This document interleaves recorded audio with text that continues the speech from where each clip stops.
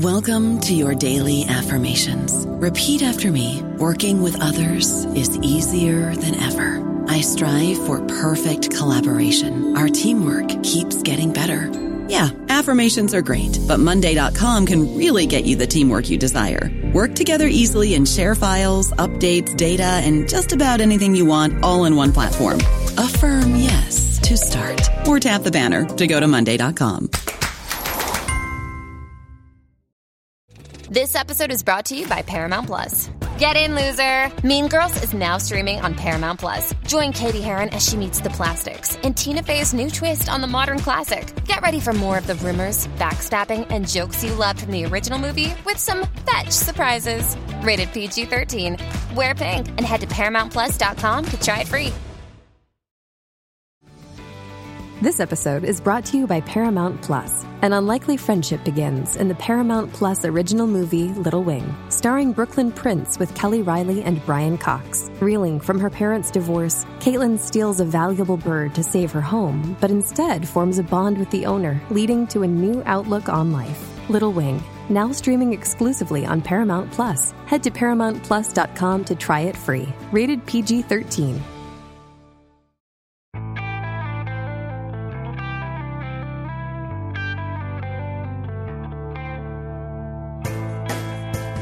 This is Kirsten Ellsworth. Welcome to the New Books in Art channel. Today I'm speaking with Jillian McIver, author of Art History for Filmmakers, The Art of Visual Storytelling. The book is published by Bloomsbury and is a brand new title.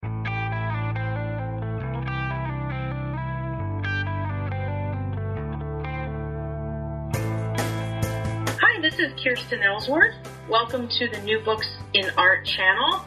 Today I'm speaking with Jillian McIver, author of Art History for Filmmakers, The Art of Visual Storytelling. The book is published by Bloomsbury and is a brand new title, published in 2016.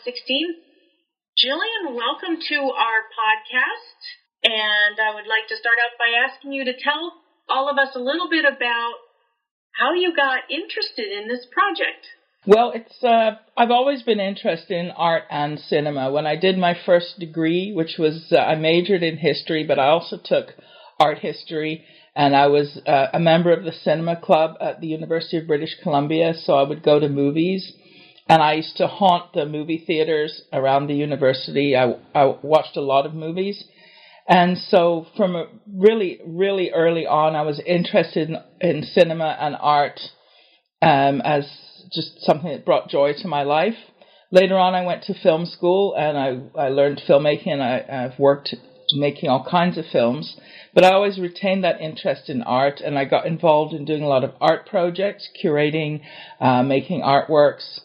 So it's always been with me. Then I found myself teaching in a film school, and I was trying to explain visual storytelling to my students, and I couldn't find a go-to book for them. I kept having to try to explain everything from scratch and not having something I could refer them to.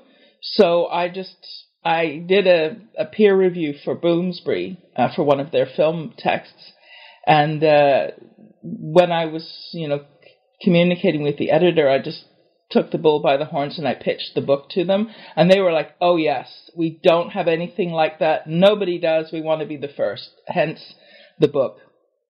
And it really is the first. Yeah, it's the first. There isn't actually another book specifically on visual storytelling, specifically on how paintings intersect with film, and specifically because there's exercises in how to understand by doing practical stuff. There's no other book that has that. So it's kind of bringing a kind of art historical perspective, a film perspective, and a practical, you can, test this stuff for yourself approach. So yeah, it's pretty unique actually. It is a unique book, and one of my questions for you was, how do you envision readers using the book? I think you've already touched on it. Do you see the book as a textbook in a way? The thing is, the book actually, and I wrote it quite specifically in this way, it is meant to be used. So it's not an academic book in the sort of sense of, say, an academic monograph. It's meant to be used by people, and I think that there's several categories of people who I was deliberately aiming for. People who would like to work in film, and they need to know, about how film is a visual medium. And so, say, film students, but not everybody who wants to work in film is a student. I mean, it could be somebody who's just moving from one aspect of media production into filmmaking. Also, people want to work in art directing and production design.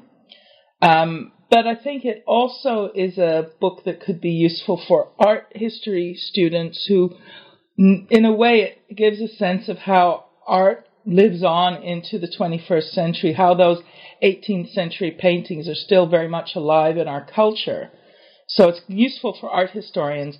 And I think finally, just based on the evidence of people that I know, it is written for people who are just interested and not necessarily going to have a career in film, but they are actually interested in the subject. So I aimed it, the way I wrote it was as communicative as possible. I tried as much as possible to avoid using either film or art history jargon. There's a glossary, right? So, I have to use certain words like chiaroscuro, but I explain what they mean.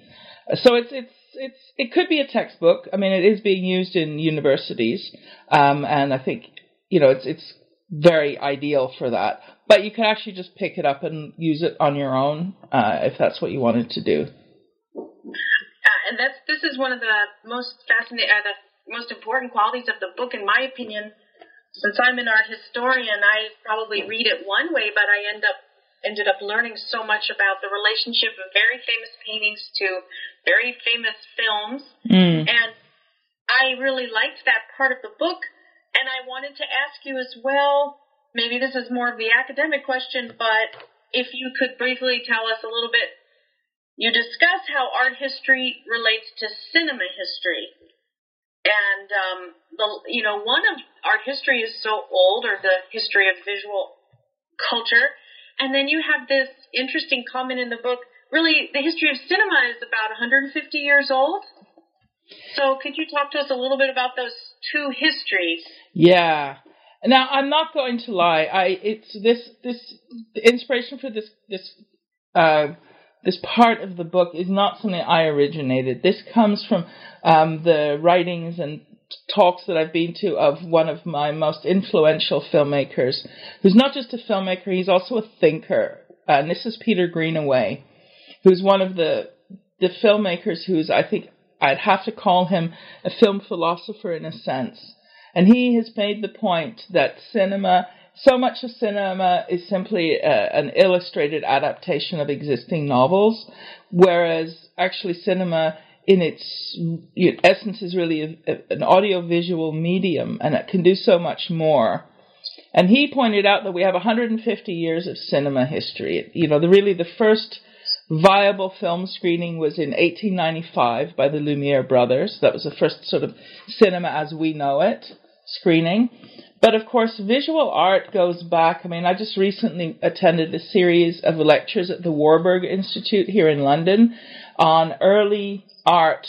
It's called The Origins of Art, and it was going back to, Paleolithic art, cave paintings, jewelry making, and things like that, 30, 40, 50, even 1,000 years ago, maybe even earlier. And it's very clear that the thing that makes human beings totally different to other species is our, almost you could say, compulsion to make art. We're the only ones that do. I mean, primates, if you give them paint and that, they will make art, but they don't make paint themselves. They don't carve, sculptures and that themselves. Yet we did do that. So it's a really ancient human impulse. And so we can't really say that film doesn't come out of that. Of course it has to come out of that. And then there's a storytelling element, which is also very ancient. So linking film to that very deeply human tradition of making visual culture and and linking that to storytelling, to me, it's really important. Yet somehow film history has never really purely engaged with that. And there are reasons for that. And I think that we have to remember that when film came out in the late 19th, early 20th century, it was such a new technology that the critics, the art historians, and that they didn't know how to deal with film, so they were struggling. Is it an art form?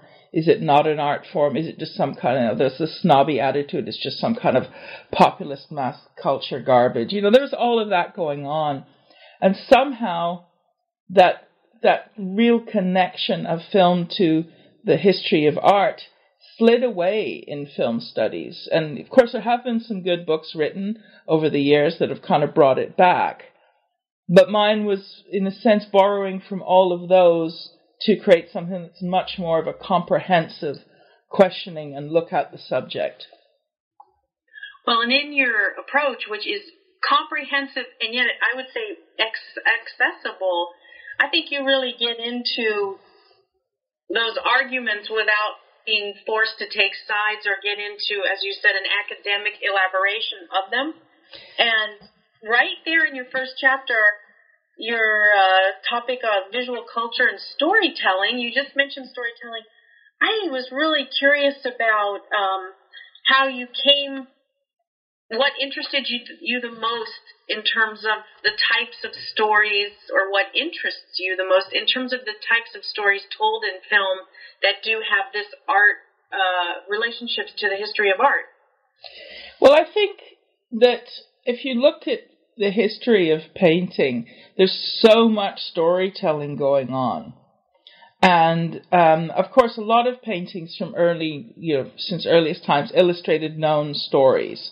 But, of course, they took it further than an illustration by embedding enormous amounts of visual communication that created a multi-layered sort of experience. And they told biblical stories, and they told also mythological stories.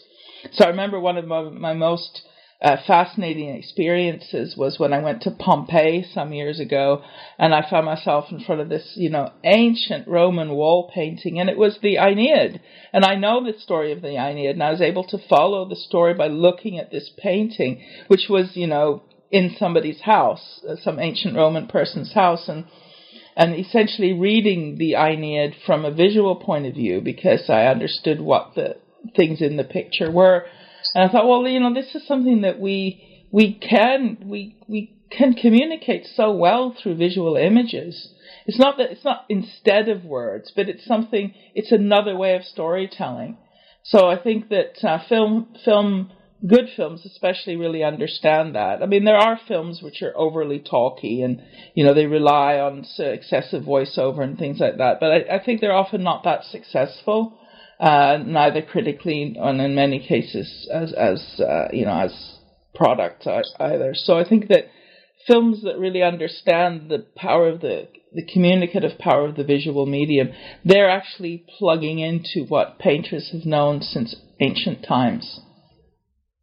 As the art historian in this conversation, I'm just agreeing 100% and hoping that I already see the potential for new students in either, film or history to get intrigued by what you just said.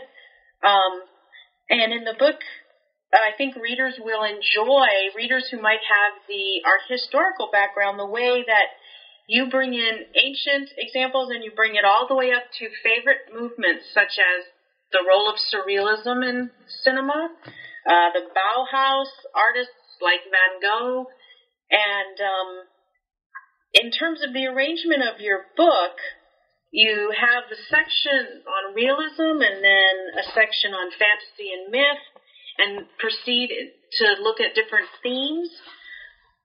There are so many wonderful examples in the book. I wondered if, just to give listeners a taste of your approach, you might talk about one of the case studies in particular, which was Martin Scorsese and the relationship with Caravaggio. Yes, now that's a very interesting one. I will I've got the book in front of me here, so I'll have a quick look. Well, I mean, first of all, Scorsese is a fascinating filmmaker. His films on the surface they seem like one thing, and then as you watch, and in fact they of course bear repeated watchings, you see the multi-layers. One thing that Scorsese I love about him is he's very open. He likes to talk about cinema. He's not sort of shy to talk about what he thinks, and he also talks about his own films. And and it's wonderful when you're a researcher and you have filmmakers who are really articulate, and they will talk about their work and they will talk about their wider influences. So one of the things he has talked about is how he's been influenced by and very deeply loves the painter Caravaggio. And so that, of course, his evidence is very helpful. But if you look at Scorsese's films, you can actually, and from an art history point of view, if you're already familiar with Caravaggio, you'll pick that out anyway. So on the one hand, you've got the director giving us the evidence, but then the art history knowledge tells you already that it's there. But if you're a filmmaker and you don't know about Caravaggio, Scorsese tells you that he already, so you can then go and look up Caravaggio.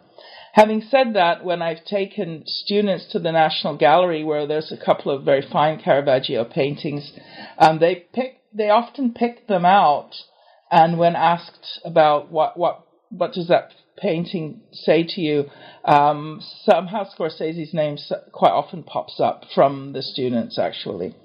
So what I've said in here is that Caravaggio is one of the greatest painters of what I call the cinematic moment, the moment of the decisive, what Cartier-Bresson calls the decisive moment, that moment in the middle of an action, and Caravaggio's ability to capture that and infuse it with drama. So it's not just a sort of snapshot of life, it's about a moment in a dramatic story, and the way he paints it with his contrast of light and shade, it pops out at you.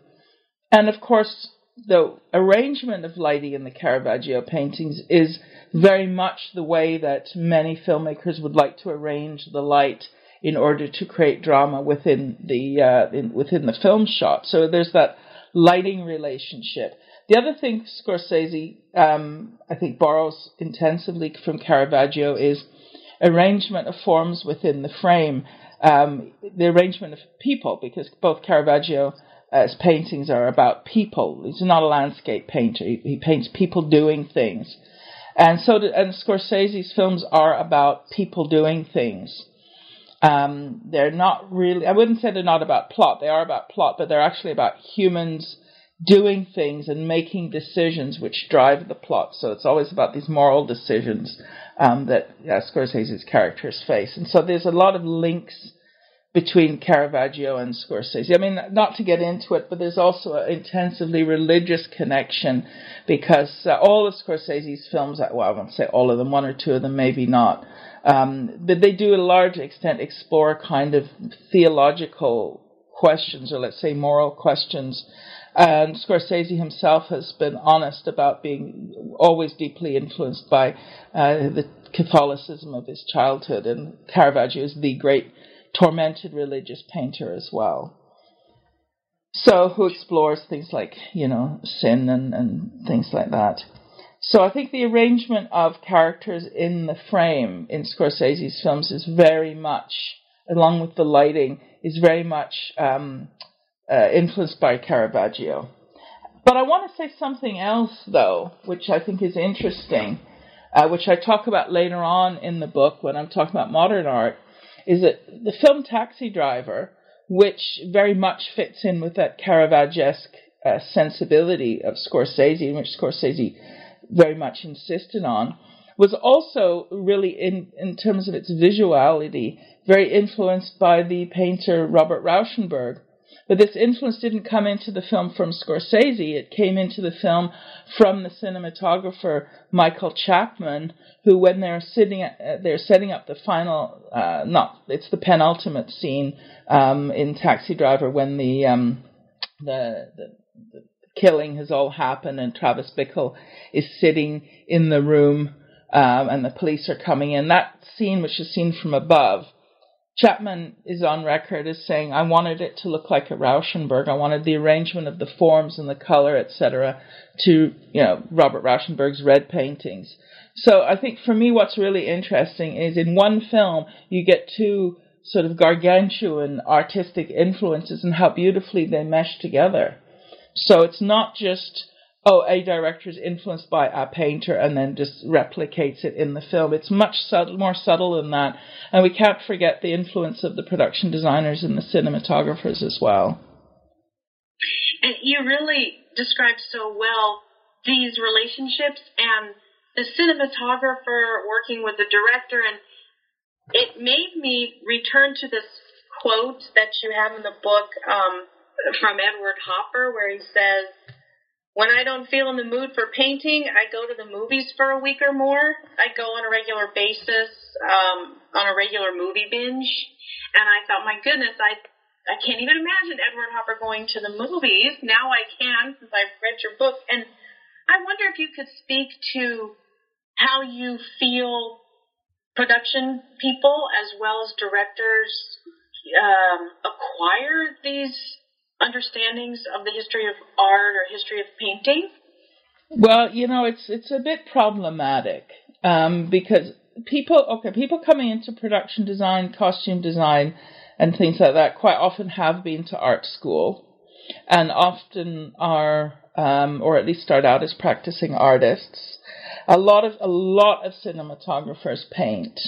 One of the problems that we have from a research point of view is that this is so shocking and sad, but there are actually very few studies of cinematography and cinematographers, and even fewer studies of production design and production designers. This is a shocking, I think, indictment of film studies as a discipline, in that there's all kinds of research on directors, obviously, and on audience studies, and of course the huge pile of things on, say, psychoanalysis, semiotics, and all of that. I'm not saying there's anything wrong with that, but the fact is that the nitty-gritty of what goes into the filmic image is just, there's a sort of a gap, there's a hole in a way. So I'm very often turning to anecdotal evidence when I look for interviews with designers and cinematographers, and there are luckily some out there, some good documentaries, some interviews online and in magazines and books. So there is in the American Cinematographer magazines and things like that, but it's a dearth. So in a way, I'm trying to put together. And what I have found is that, quite a lot of cinematographers paint. Cinematographers very often use the analogy of painting when they're talking about their work, which leads me to think that they have quite a decent art historical knowledge, maybe not what we might call in an academic sense, but they look at painting with a very keen and critical eye. And as I said, fair few of production designers and cinematographers, they do the art school training rather than the film school training or alongside. But film school itself isn't necessarily going to give you art historical training. I mean, I was quite lucky at University of Westminster because the head tutor of film, Yoram Tenbrink, did actually bring us into the room and show us slides, particularly of Rembrandt, Caravaggio, etc., and say, now, really want you to look at these pictures, and this is slides, back 35 millimeter slides, right? Want you to look at these and really understand how these images operate and how the lighting, and that really made a strong impression on me because I was already interested in painting. But that was just our good fortune because our teacher thought that way, but other courses aren't like that. So in a way, I'm hoping that the book can at least bridge a gap until that miraculous day when there's a sort of a full understanding of the the need to teach art in some sense or another within film education. Well, your book, I can see a student who has an experience, or a filmmaker, doesn't have to be a student, as, just a sample conversation, or now I guess PowerPoint show or something with images, could pick up this book. And the book, for those who are listening, is arranged so effectively in terms of you provide links to related films. The book can open up, another world can open up using the internet in conjunction with the book to actually see what you're talking about, closer reproductions, and then to get more into the literature, which I think makes the book it's much more than just the pages in the volume, right? There's just a larger world that you reference. And I'm wondering, as another kind of question, if you feel that contemporary film, what do you see? Do you see the most current filmmakers also interested in I'm trying to find the right word, looking at the history of film themselves and then parsing it down to the art historical references? Do you think this trajectory continues? Interestingly, yes. And I'll tell you why, because I had the privilege a few weeks ago at Central St. Martin's, which is an art school here in London. I was asked to run a master class. They have a series of sort of enrichment talks and things like that, to interview a young, up-and-coming young U.S. filmmaker, a guy called Justin Tipping. He's just done his debut feature film, a film called Kicks, which is about sort of youth culture in the Bay Area, about, sort of young men coming of age story. And I watched the film, and it's a very good film. I recommend it. And then so then he was touring the film around and giving talks. So we did the interview, and in the interview, I was asking about the cinematography of the film, and he said, and this is what I mean by anecdotal evidence, about how he sat down with the cinematographer and they were working out the shots, and he said everything was worked out. And he said, we gathered together all these images. He said we were looking at a lot of Baroque paintings. And I thought to myself, there you go, that the preparatory stage of a film shoot very often does involve that. Let's look at existing images from art to work out how we're going to light and color and frame this film about, 21st century Bay Area 15-year-olds. So you don't think that there would be a connection, yet in the actual physical making of the film, there's this connection. And so, Tipping and I we didn't have any conversation about art per se, yet he dropped that into the conversation, and I thought, well, I think, I can extrapolate from it's still happening, that it's not something that we're losing, it's something that we're perpetuating, this anecdotal understanding of the relation between art and cinema, even if it's not articulated that well within existing film studies. That's really encouraging, that story. And I can see the relationship of the Baroque and the lighting, to so many stories that could be told. And you make this point that there are just so many stories that need to be told in the book. And it's just fascinating that someone in 2017 would choose the Baroque, or it would be influenced by the Baroque in some way. I know that a lot of people who might be listening to this are interested in the fantasy films, and for me, when Pan's Labyrinth came out, and, there was this imaginative world, that was really an interesting moment in the history of cinema, and I wonder, this is going back, it's not a film that came out this year, but I wonder if you could talk a little bit about Pan's Labyrinth and the history of art that you extrapolate from that film, or the paintings and things that influence.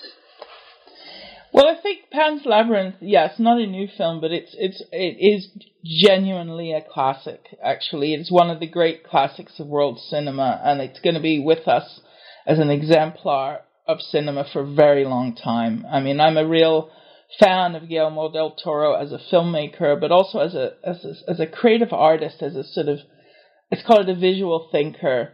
And I was really privileged last year to go to the exhibition at Los Angeles County Museum of Art, which was all about Del Toro. And why it was so wonderful is his notebooks were there, his sketchbooks, and you could look at them, and how he connects the visual to the storytelling, and how he brings in all these influences. And he's so deeply influenced and interested in art.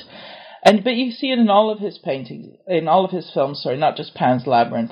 Pan's Labyrinth is a really important film because it brings together, I'd say harsh political realism and a very uncompromising, this film set in the Spanish Civil War, aftermath of the Spanish Civil War, with this you get this sort of triumphant hubris of the Captain Vidal, who represents all of the awful things in our society. And then you get the magical world. And then you get the in-between, which is represented by the young girl who is sort of literally caught between the horror of reality and the world of fantasy.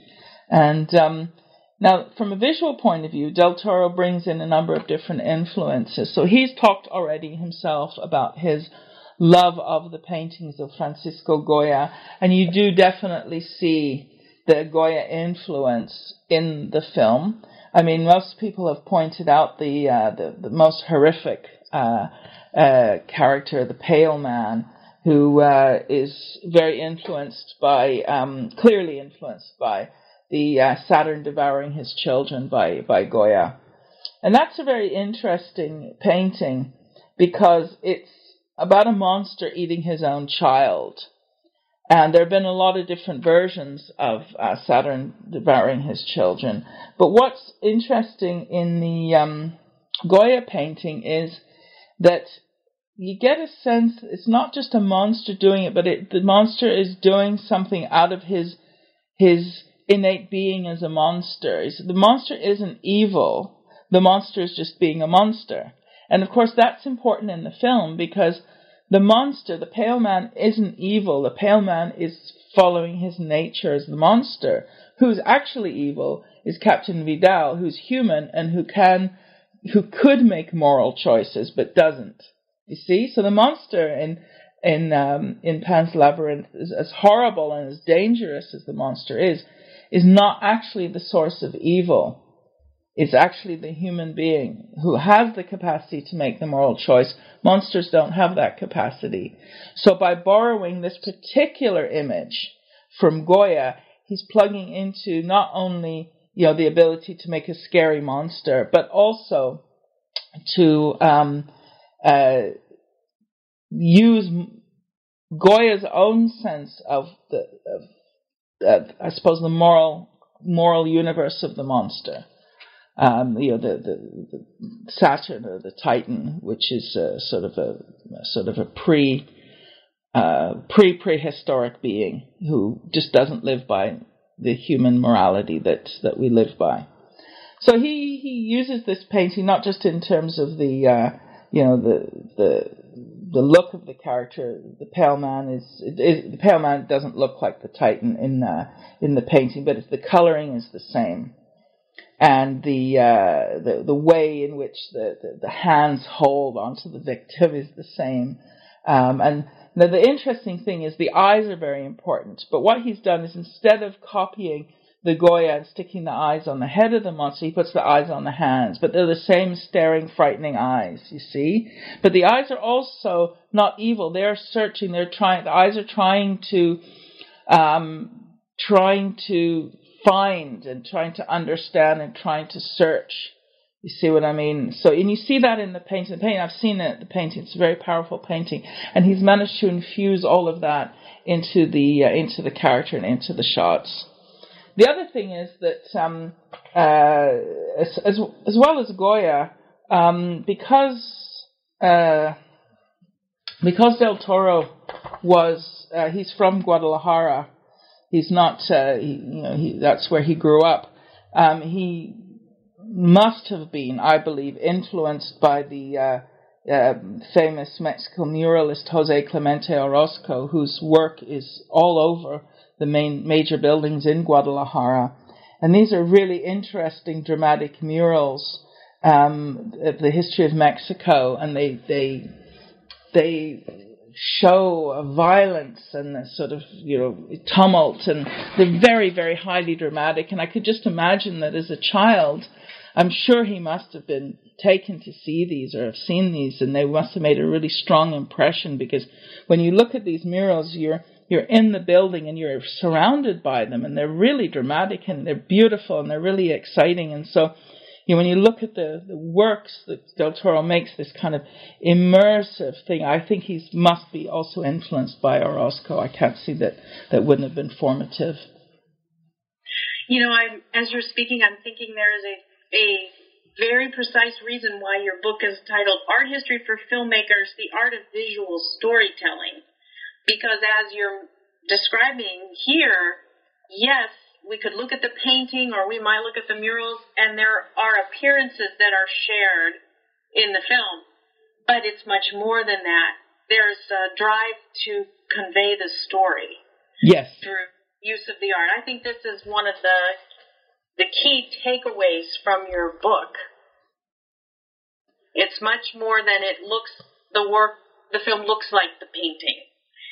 It's got to be it has to go deeper. And I noticed in the book you had introduced Jung and the idea of the archetypes. Do you want to say anything about the role of archetypes in some of the case studies that you look at?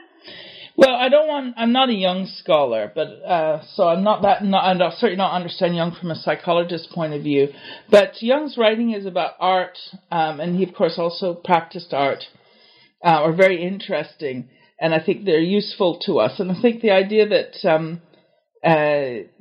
paintings very often create images which they feel archetypal to us. So let's just take the idea of the hero. The hero is an archetype, which Jung has identified already, and which has also been identified within certain aspects of film theory, the sort of the hero's journey and things like that. But what's not really often discussed is the visual manifestation of heroism. But then when we turn around, we can see that we can trace the image of the hero from very early on in European painting. I'm just talking about European painting here, but of course it exists in other types of painting as well. And so we become able to recognize the visual image of the hero in the traditional sort of heroic archetypal sense. Because we understand the concept of the hero from let's call it a psychological point of view, but also the visual iterations of the hero we can actually recognize it. So what does a hero look like? How does a hero stand? What kind of facial expressions does a hero have? We get a lot of that from painting. Now, it doesn't mean that the filmmaker can't subvert that, because subverting understood archetypes and understood icons is one of the tools in the filmmaker's palette, absolutely. But the fact is there's what operates as a visual recognition of, say, the hero or the heroine or the femme fatale or any of these kinds of things. It's not simply from the herd or the red story. It's a visual recognition of these archetypes, and that comes out of, I suppose, long exposure to the image. Because even modern advertising images very often are plugging into visual archetypes, which themselves emerge out of painting. I mean, I think at some point in the book there's a chapter on sex and violence, from painting into cinema. And there's a picture when I'm talking about sex which mainly means representation of characters who are infused with some kind of sexuality. There's a reproduction of the painting of Venus from 1532 by Lucas Cranach the Elder. And it's a very seductive picture of this naked woman with this very transparent scarf which she's holding over her private parts, which is completely transparent. Now, the painting itself is first of all, it's of a Venus, but I mean, you don't have to even know the title to know that it is a seductress, femme fatale kind of image. We see it in her facial expression, we see it in her stance, in her sort of the way she deploys this transparent scarf to pretend to be hiding something. This image we recognize this image right away, but then we also recognize all the derivatives of this image that right up to the present in a movie. So we recognize this seductress character.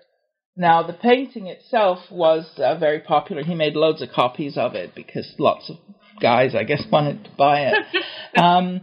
But you see what I mean? There's this idea that the archetype exists, comes out of mythology, out of wherever, but we can recognize it visually, and then we perpetuate it. And then, of course, we have the opportunity to subvert it as well. But subversion only works if you already know what the thing itself is. It is fascinating how we tend to already know what that thing is, and your point about visual recognition makes me want to ask you, is there a particular film that you can recall that sort of got the ball rolling here on how you liked and how you see the relationships of history of art in history of cinema? Was there one film or one experience that sort of initiated the rest of the story? I think I've always responded very strongly to highly visual films. I think that the film that struck, I mean, I've watched so many films. As a child, I used to watch films on television, and it's back before they had all that reality TV crap on. So, but I think the film that maybe struck me as being, shockingly visually striking and intriguing, enough to the point that I saw it many times, was a Peter Greenaway film, the first one I ever saw by him, which was The Draughtsman's Contract, which very much, invoked 18th century painting.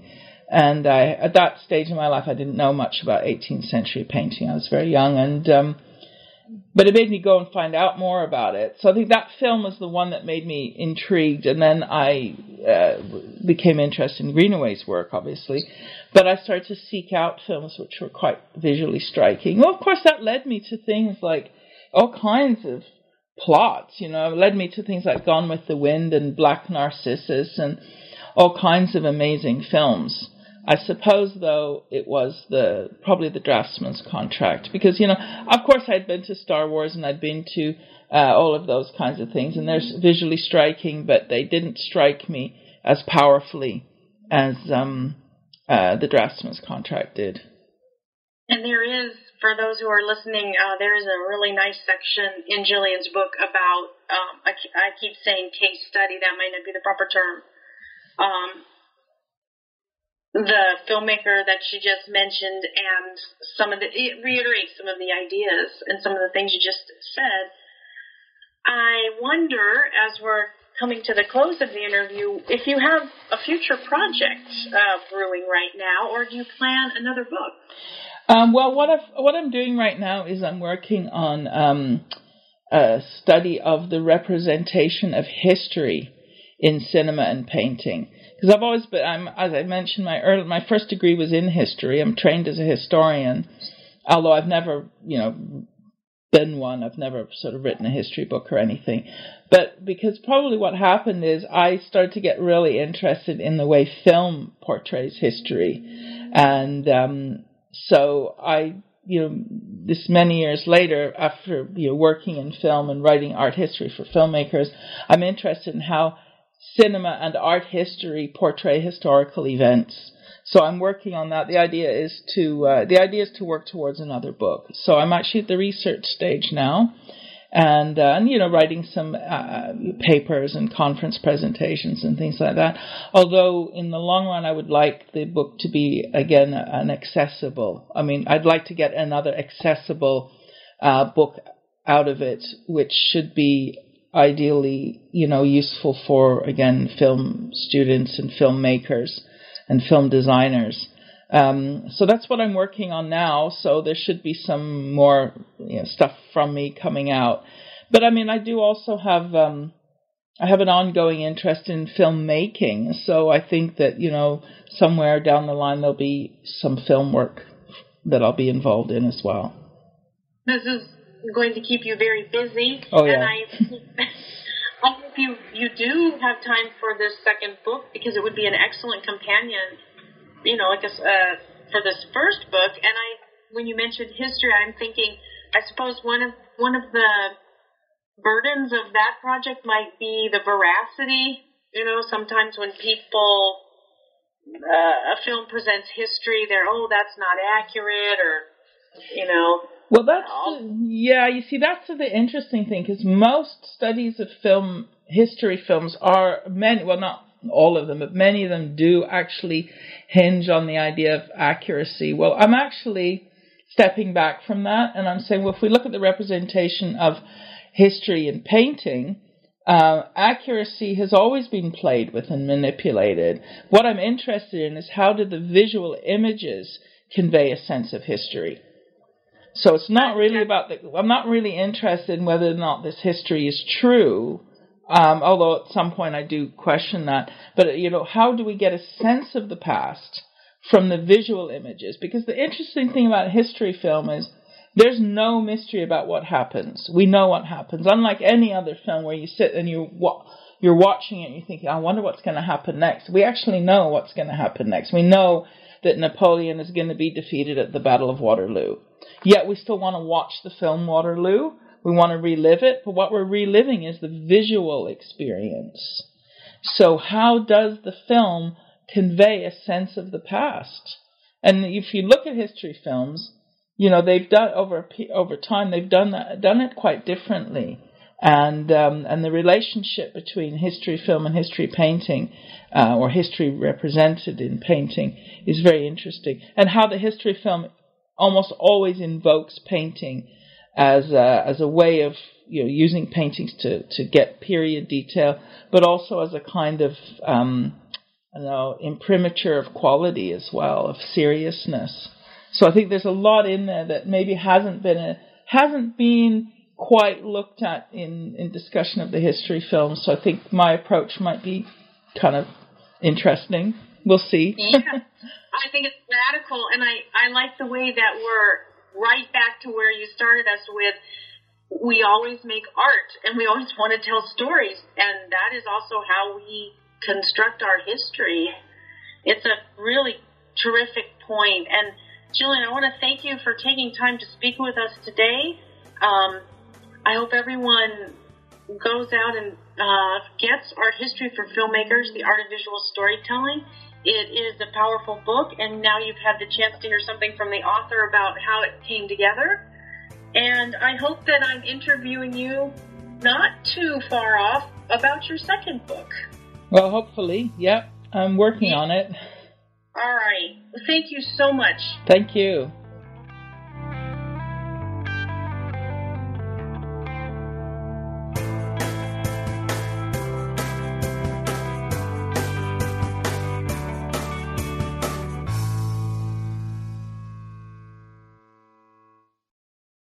Lucky Land Casino, asking people, what's the weirdest place you've gotten lucky? Lucky? In line at the deli, I guess? Aha, in my dentist's office. More than once, actually. Do I have to say? Yes, you do. In the car before my kids' PTA meeting. Really? Yes. Excuse me, what's the weirdest place you've gotten lucky? I never win and tell. Well, there you have it. You can get lucky anywhere, playing at LuckyLandSlots.com. Play for free right now. Are you feeling lucky? No purchase necessary. Void where prohibited by law. 18+. Terms and conditions apply. See website for details.